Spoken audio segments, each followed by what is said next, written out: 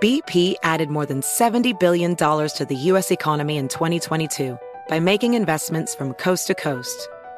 Investments like building charging hubs for fleets of electric buses in California and starting up new infrastructure in the Gulf of Mexico. It's and, not or. See what doing both means for energy nationwide at bp.com/investing in America. Ready to celebrate International Women's Day? M&M's and iHeart present Women Take the Mic, sharing empowering stories of women supporting and celebrating each other. And of course, there is a smooth and creamy companion for your listening pleasure, peanut butter M&M's. Because they're just another way to help treat yourself in situations where you deserve a little added delight, like listening to your favorite podcast. So savor the deliciousness of peanut butter M&M's and spread some positivity. From breaking glass ceilings to dominating in sports and entertainment, women truly are unstoppable. This is a transformative time for Black America. Our income is at an all-time high, and the opportunity for economic empowerment is unprecedented. It's not just about dreaming anymore. It's about turning those dreams into reality by creating blueprints for generational wealth. Prudential has a remarkable history of supporting communities and institutions that have been overlooked for far too long. For instance, they've pledged a staggering $1 billion to programs, partners, and initiatives focused on historically excluded communities. Build your financial blueprint today at prudential.com/blueprints.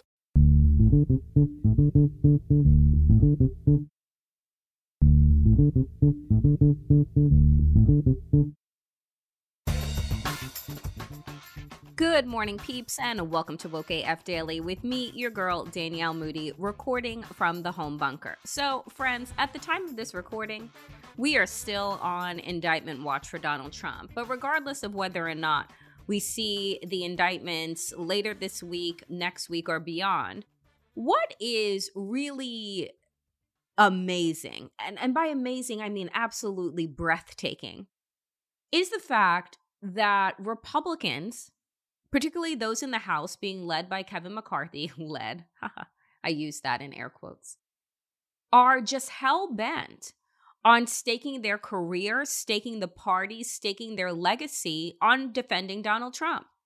You have Kevin McCarthy sitting down for interviews and saying, this is something that happened 7 years ago. He, used his own money. And I'm just like, dude, you are sitting down as a Speaker of the House talking about your presidential candidate who is twice impeached using his quote unquote own money to pay a porn star hush money. How do you justify this? But you see, the thing is, particularly with reporters, and this is why I get so consistently pissed off with the way that these people are allowed to just have airtime. No real questions, no real pushback, no real follow-up. If I were a reporter and I'm sitting down with Kevin McCarthy and he offers up this, it was 7 years ago and the statute of limitation and blah, blah, blah, and he used his own money, I'm saying to you, Speaker McCarthy, regardless of Donald Trump, let's say you're right, and we actually need to go through the legal process in order to recognize or find out if, in fact, your assertion is correct. One, you claim to be the law and order party, but it seems that with every time that there is a member of your party that is caught up in legal woes, you actually don't want to see the legal process through and feel like there should be some way to sidestep. Someone's political affiliation has nothing to do with whether or not they have broken the law, right? So I'm confused about your assertion on one hand around, let's say, your party's desperate desire to quote unquote lock her up as it pertained to Hillary Clinton, which had no factual evidence or basis thereof. Because if it did, wouldn't have Donald Trump have tried a case or pushed his Department of Justice to investigate? I mean, he had both Jeff Sessions and Bill Barr, and neither one of them opened up any type of investigation into Hillary Clinton. And he claimed that she needed to be locked up, and that was the first thing that he was going to do. So if Hillary Clinton can sit for an 11-hour browbeating committee hearing, surely Donald Trump can go through the legal process. And then when he comes out, maybe innocent and found to be innocent and victorious on the other end, wouldn't that be the process that you'd want to go through? Just sit there and wait. Also following up, you claim to be the party that cares about family values. So let's put all the hush money and illegal payments and, campaign finance stuff aside. Donald Trump is a married man who slept with a porn star. How does that align with the party's family values? And just wait. I'm so confused about why these easy moves and questions can't happen. Similarly, you had over the weekend Mike Pence give an interview on ABC. Now, Mike Pence is the weakest of the weak. I mean, honestly, he makes Kevin McCarthy look like Arnold Schwarzenegger back in his prime during, Total Recall. I just aged myself, but nonetheless, that was a good movie. But Mike Pence sits down with ABC and, talks about how this legal mess with Donald Trump is just, a political witch hunt. And I'm thinking to myself, dude, you wouldn't get into your own fucking vice presidential motorcade on January 6th. So can you speak to why you decided not to get into your motorcade? Because it has been reported that you were, one, afraid to get into your motorcade, and two, because you didn't know where you would be taken and who was driving the car. What did you mean by that?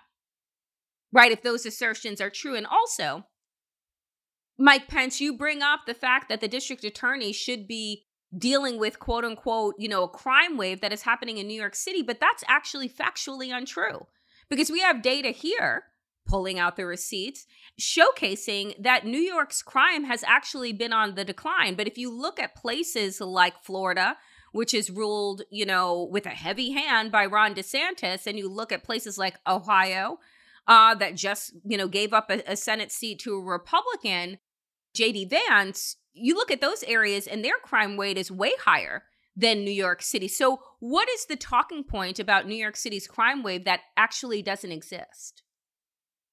And just wait.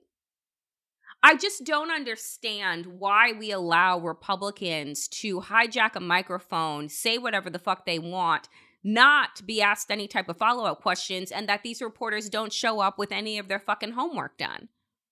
I don't get it. So when we think to ourselves that our democracy is hanging on by a thread, it isn't just because of the likes of Donald Trump. It isn't just because of the grifting, criminal-ass Republican Party, right? It isn't just because they are a bunch of white supremacist, evangelical, Christo-fascists. It is because we have a media that wants more to do with access than they do accountability. They want to be able to get these people in the chair for their ratings, but not actually hold them responsible for any of the hot shit that comes out of their mouth. And that is just unthinkable, particularly looking at the last 7 years and thinking to yourself, did you fucking learn anything? And clearly, by the last several interviews in the last several years, the answer is no. Coming up next, friends, I'm very excited to welcome to Woke AF Daily Elie Merritt, whose new book, How to Save Democracy, has been released now. And he's also going to be talking about the 2023 Summit for Democracy, which will be taking place on March 29th. And you'll learn more about the 2023 Summit for Democracy in our conversation. That is coming up next. BP added more than $70 billion to the U.S. economy in 2022 by making investments from coast to coast. Investments like building charging hubs for fleets of electric buses in California and starting up new infrastructure in the Gulf of Mexico. It's and, not or. See what doing both means for energy nationwide at bp.com/investing in America. Are you ready to share some joy and celebrate International Women's Day? M&M's has partnered with iHeart for Women Take the Mic, treating you to the most uplifting and empowering stories of women supporting and celebrating each other. And of course, there is a smooth and creamy companion for your listening pleasure, peanut butter M&Ms, because they're just another way to help treat yourself in situations where you deserve a little added delight, like listening to your favorite podcast. So grab a handful of that creamy deliciousness, kick back, and spread some positivity into the world. From smashing glass ceilings to breaking records in sports, on stages, and at the box office, women are crushing it in every way imaginable. And with peanut butter M&Ms by your side, relax and keep listening to Women Take the Mic podcasts as you dance your way through inspiring stories, share laughs, and savor the deliciousness of peanut butter M&Ms and the unstoppable force of women. Happy International Women's Day. Hey guys, it's Steve Covino from Covino and Rich, here to tell you the national sales event is on at your Toyota dealer, making now the perfect time to get a great deal on a dependable new Toyota truck, like a rugged half-ton Tundra. Workhorse by nature, powerhouse by design, the Tundra combines raw capability with premium comfort and advanced tech to fuel your wildest adventures. And with the available iForce Max hybrid powertrain, you can take electrifying horsepower farther than ever before. Or check out the fully redesigned Tacoma, delivering trail-dominating power and captivating style. The new Tacoma was born to make your off-roading dreams come true. And with the new available tech, this legendary truck is getting even better. When you buy a Toyota truck, you buy Toyota dependability, meaning your truck will hold its value long into the future. So visit your local Toyota dealer. Check out the amazing national sales event deals when you visit buyatoyota.com. Toyota, let's go places. Folks, I am very excited to welcome to Woke AF Daily for the very first time Dr. Eli Merritt, who is a political historian at Vanderbilt University and writes a newsletter for Substack called American Commonwealth, and is the author of a new book entitled How to Save Democracy. I am very excited to have you here because, as you know, Eli, I spend probably way too much time having conversations about our democracy, about whether or not we have the merit, to save it. Because I think that we're spending a lot of conversation and a lot of time right now wondering, pontificating on, do we think it's really at risk? Is this over, close to 250-year project? Can it really crumble under the weight of one incredibly bad presidency and, this force called Trumpism and MAGAdom? I want to start off with asking, what has led you to believe that our democracy is currently at risk, at stake? It's good to be with you to start with. Thanks for the work you do. I think you've already made some important allusions to what was a wake-up call for me. And, I'm on my second career. I practiced psychiatry for 20 years, and only in 2018, after witnessing in a somewhat traumatic way, like others, the presidency of Trump, did I begin to feel acutely that our democracy was at risk. And that really set me about. I was already researching a history book at that time, but that set me about deep research into demagogues. And that, you can use a lot of terms for Trump, but the most significant from the perspective of researching and understanding what happens to democracy is the demagogue. Democracy, in the Western tradition at least, was born in Athens in the 5th century BC, and so at the same time was the word demagogue. That gives us an idea of what we're dealing with. And so as I researched in history, but also watched Trump, I saw in real life this phenomenon that's well documented happening. And that is, something happens in the political system so that we allow a demagogue to become head of state. And that's bad enough, as we all know, due simply to the divisiveness, fear-mongering and hate-mongering and racism and xenophobia, which is characteristic of demagogues. But then something bad happens once a demagogue gets the power of the presidency. They convert. It's well known in history. You just get worse. All principles are. Yep. Power corrupts, absolute power corrupts absolutely. So all of this happening, and then the Republican Party already had its problems, shall we say, but it got much worse with Trump. So democracy is fragile. Human beings are fragile. So yes, we have to do what you stand up and do every day, is fight hard for our democracy. And it starts with understanding actually how democracy works. I thought 5 years ago I understood, and I started to study, and I'm still studying and learning new things about democracy every day. So our democracy is categorically at risk. Now we have DeSantis rising, who people can use invective or whatever they want. But he is practicing something known to political science to be constitutional hardball. That is his stock in trade. He's good at it. And unfortunately, even when it's constitutional hardball, it is a harbinger of worse forms of authoritarianism. So there's a lot to be done, and we just need to get more people involved in the fight and picking one corner of democracy to work hard on. That's what I've done. What has really been troubling me is trying to put into context the perfect storm that we find ourselves in, right? I often talk on Woke AF about the late author Octavia Butler, who wrote the series Parable of the Sower, Parable of the Talents. And in Parable of the Sower, you open up into this dystopian American present. It's actually the time that we're living in now. She wrote it in 1993, and it opens up in the 2020s because the 2020s seemed 30, plus years into the future. And what she surmises in this science fiction novel is that this perfect storm of economic calamity, climate change, and a rise in white Christian nationalism was going to overtake America. She was writing science fiction, and I see her as a soothsayer, somebody that was actually able to read the tea leaves and put it into a fictional context, and we're living in that future that she imagined. Mm-hmm.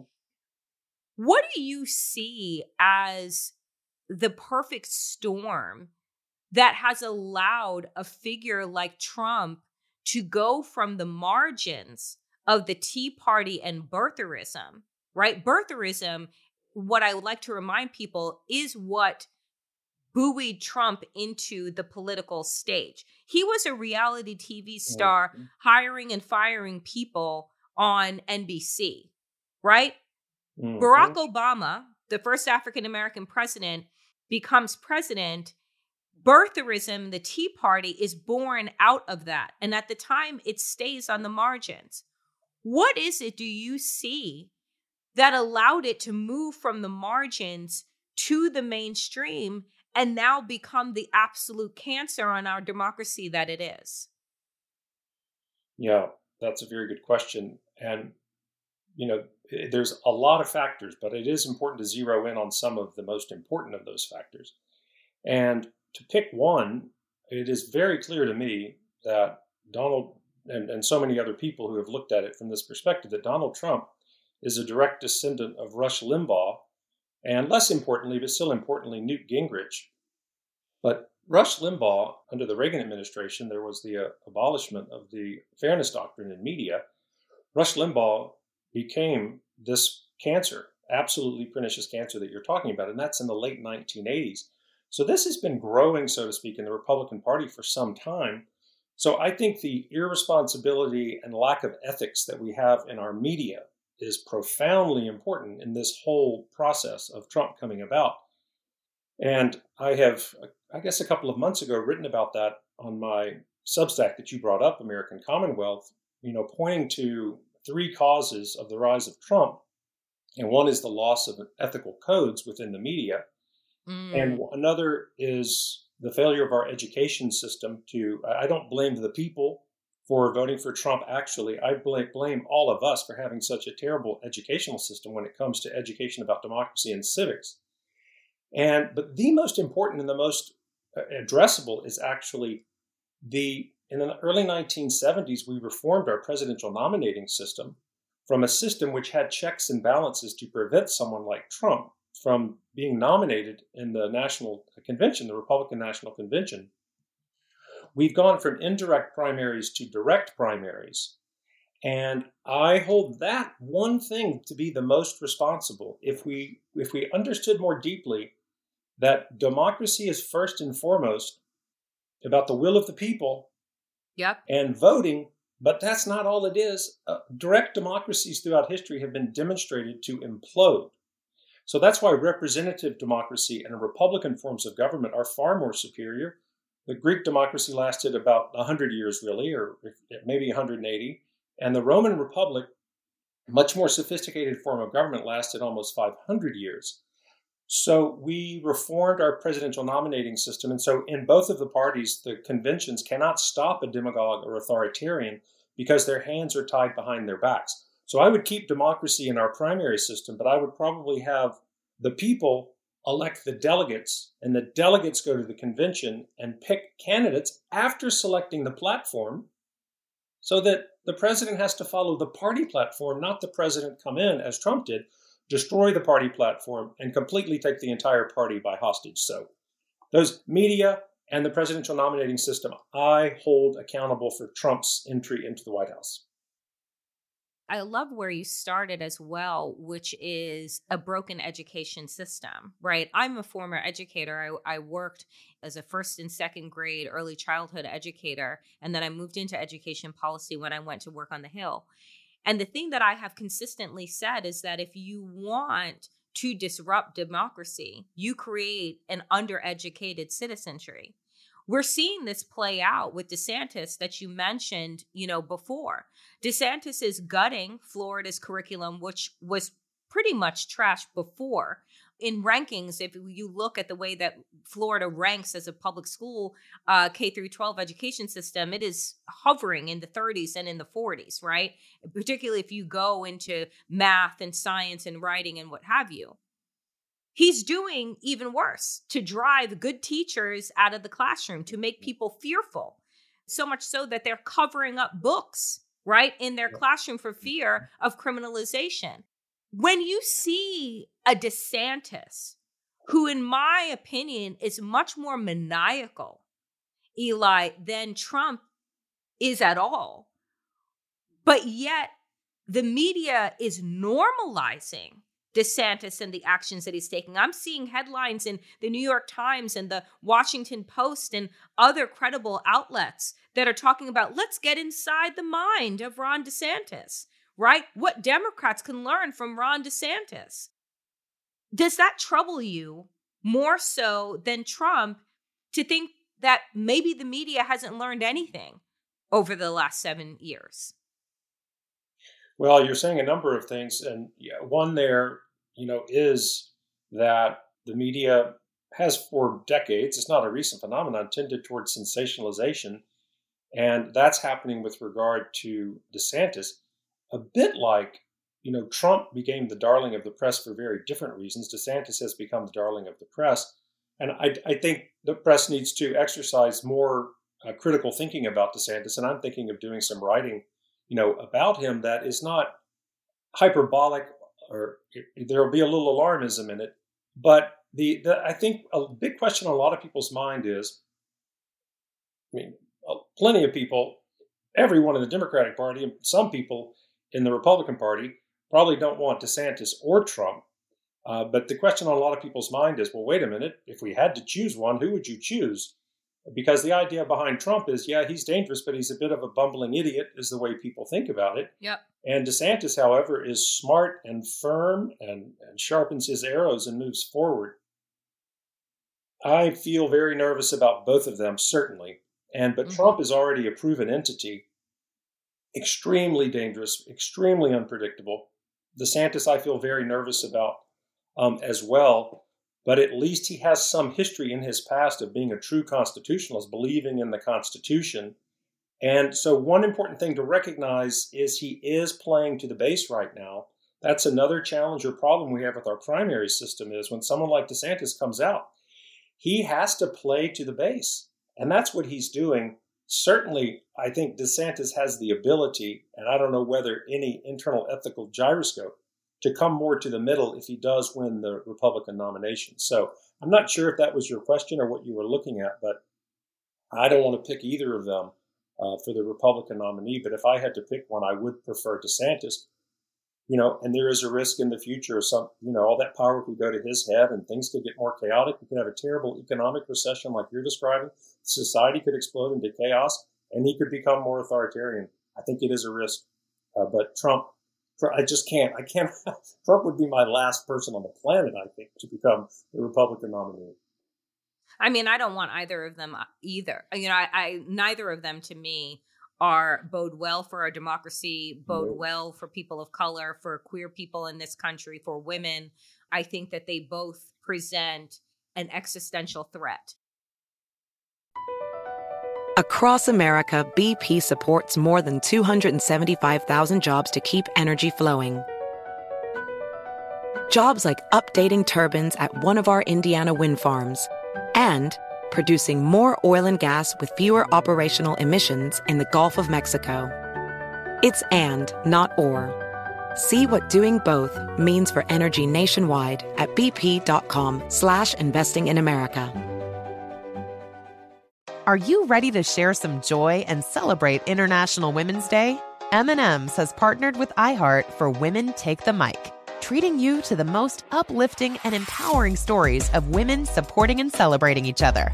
And of course, there is a smooth and creamy companion for your listening pleasure, peanut butter M&Ms, because they're just another way to help treat yourself in situations where you deserve a little added delight, like listening to your favorite podcast. So grab a handful of that creamy deliciousness. Kick back and spread some positivity into the world. From smashing glass ceilings to breaking records in sports, on stages, and at the box office, women are crushing it in every way imaginable. And with peanut butter M&Ms by your side, relax and keep listening to Women Take the Mic podcasts as you dance your way through inspiring stories, share laughs, and savor the deliciousness of peanut butter M&Ms and the unstoppable force of women. Happy International Women's Day. Hey guys, it's Steve Covino from Covino and Rich, here to tell you the national sales event is on at your Toyota dealer, making now the perfect time to get a great deal on a dependable new Toyota truck, like a rugged half-ton Tundra. Workhorse by nature, powerhouse by design, the Tundra combines raw capability with premium comfort and advanced tech to fuel your wildest adventures. And with the available iForce Max hybrid powertrain, you can take electrifying horsepower farther than ever before. Or check out the fully redesigned Tacoma, delivering trail-dominating power and captivating style. The new Tacoma was born to make your off-roading dreams come true. And with the new available tech, this legendary truck is getting even better. When you buy a Toyota truck, you buy Toyota dependability, meaning your truck will hold its value long into the future. So visit your local Toyota dealer. Check out the amazing national sales event deals when you visit buyatoyota.com. Toyota, let's go places. Where I want to pivot now is to the Summit for Democracy and to your book. In Save Our Democracy, you have inspirational quotes and figures of 95 leaders for us to look at and kind of glean inspiration from. Talk to us about, how you went about choosing these folks and why they should be models for how we look to save our democracy. Yeah, and so it's called How to Save Democracy, Advice and Inspiration from 95 World Leaders. And as you said, they're all derived from the first Summit for Democracy, and we're approaching at the end of March the second summit. And what happened for me in pulling together this book of quotations is, you and I have been talking about a lot today, I'm constantly trying to learn more about democracy.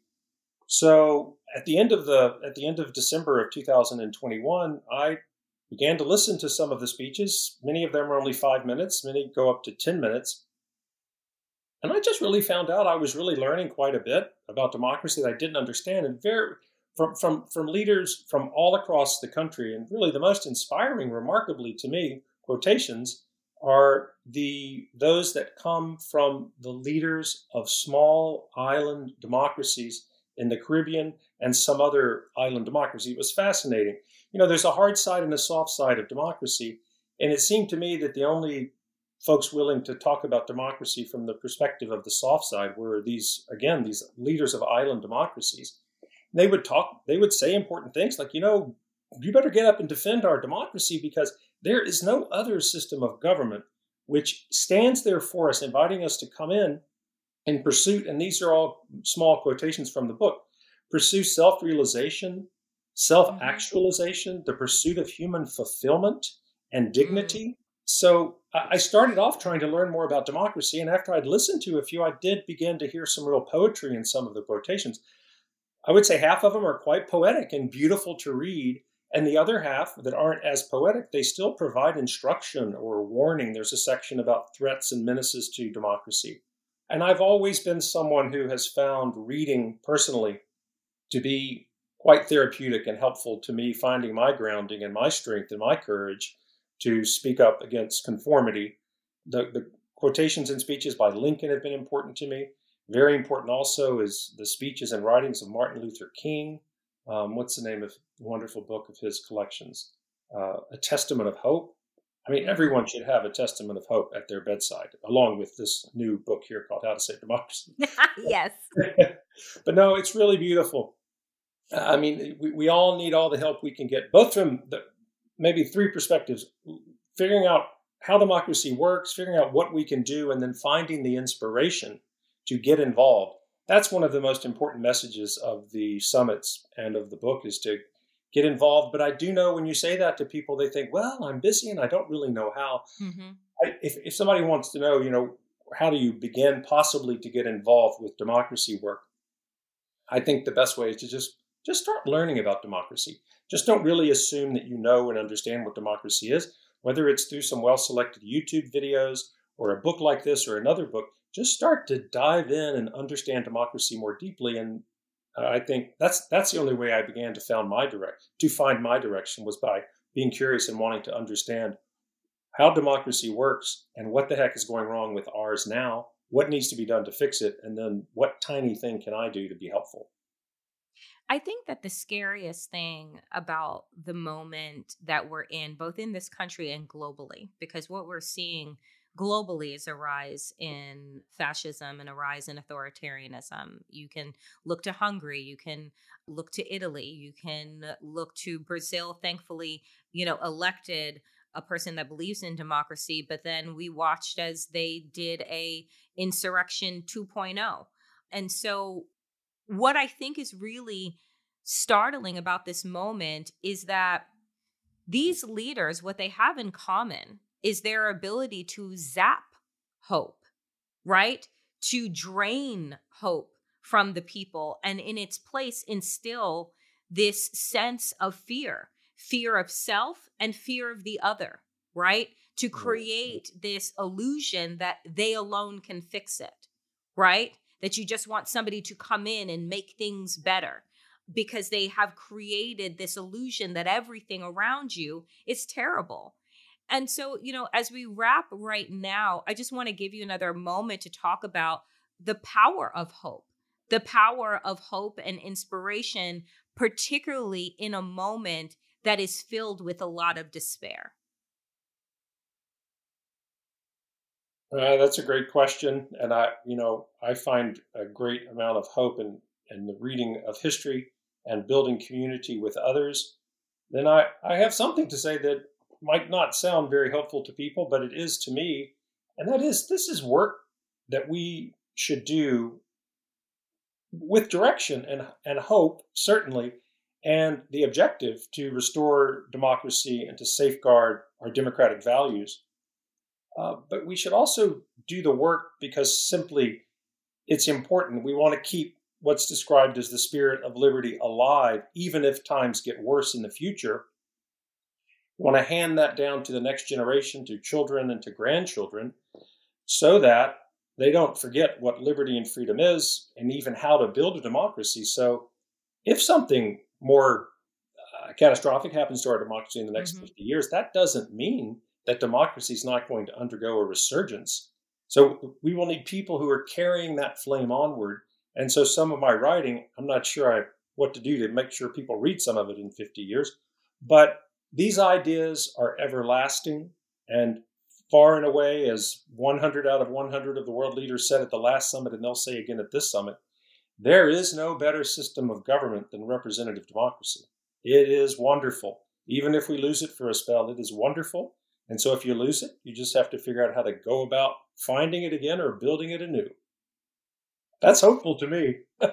That is hopeful to me. Dr. Eli Merritt, thank you so much for making the time to join Woke AF. Folks, again, his newsletter on Substack is called American Commonwealth, and his new book is How to Save Democracy: Advice and Inspiration from 95 World Leaders. Thank you for making the time for Woke AF, and I hope to have you back again on in the future. Thank you, Danielle. Great to talk to you.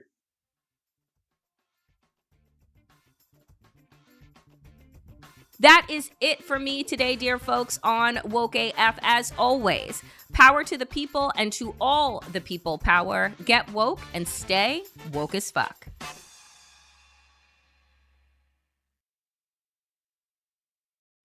Today's episode is brought to you by the American Society of Magical Negroes, a fresh satirical comedy about a secret society of magical black people starring Justice Smith, David Alan Grier, Ann Lee Bogan, and Nicole Byer. As an official selection of Sundance 2024, the American Society of Magical Negroes has been heralded by critics as an uproariously sharp-edged satire and a must-see. Only in theaters this Friday. Visit the American Society of Magical Negroes Film.com to get tickets now. With every CBD product claiming to do something different, it's nearly impossible to decide what's best for you. Lazarus Naturals pioneered the farm-to-front-door model of transparency, where they handle each step of the production process to ensure quality, potency, and consistency. Scannable labels allow you to see the test results of your hemp batch, so you can be confident in the safety and quality. Visit LazarusNaturals.com today. Lazarus Naturals. It's not about being the best in the world, it's about doing what's best for the world. Not available in Idaho, Iowa, or South Dakota. Does money stress you out? Let Facet flip your financial chaos into clarity. Finding Facet immediately put us at ease. Facet's innovative approach to financial planning ensures your money works as hard as you do, enabling members to experience the joys of having your finances in order. And that makes us Facet for life now, I guess. Visit Facet.com, FACET.com to learn more. This ad is sponsored by Facet. Facet Wealth is an SEC registered investment advisor. This is not an offer to buy or sell securities, nor is it investment, legal, or tax advice. These testimonials are from current Facet members who are not compensated. All opinions are their own and not a guarantee of a similar outcome.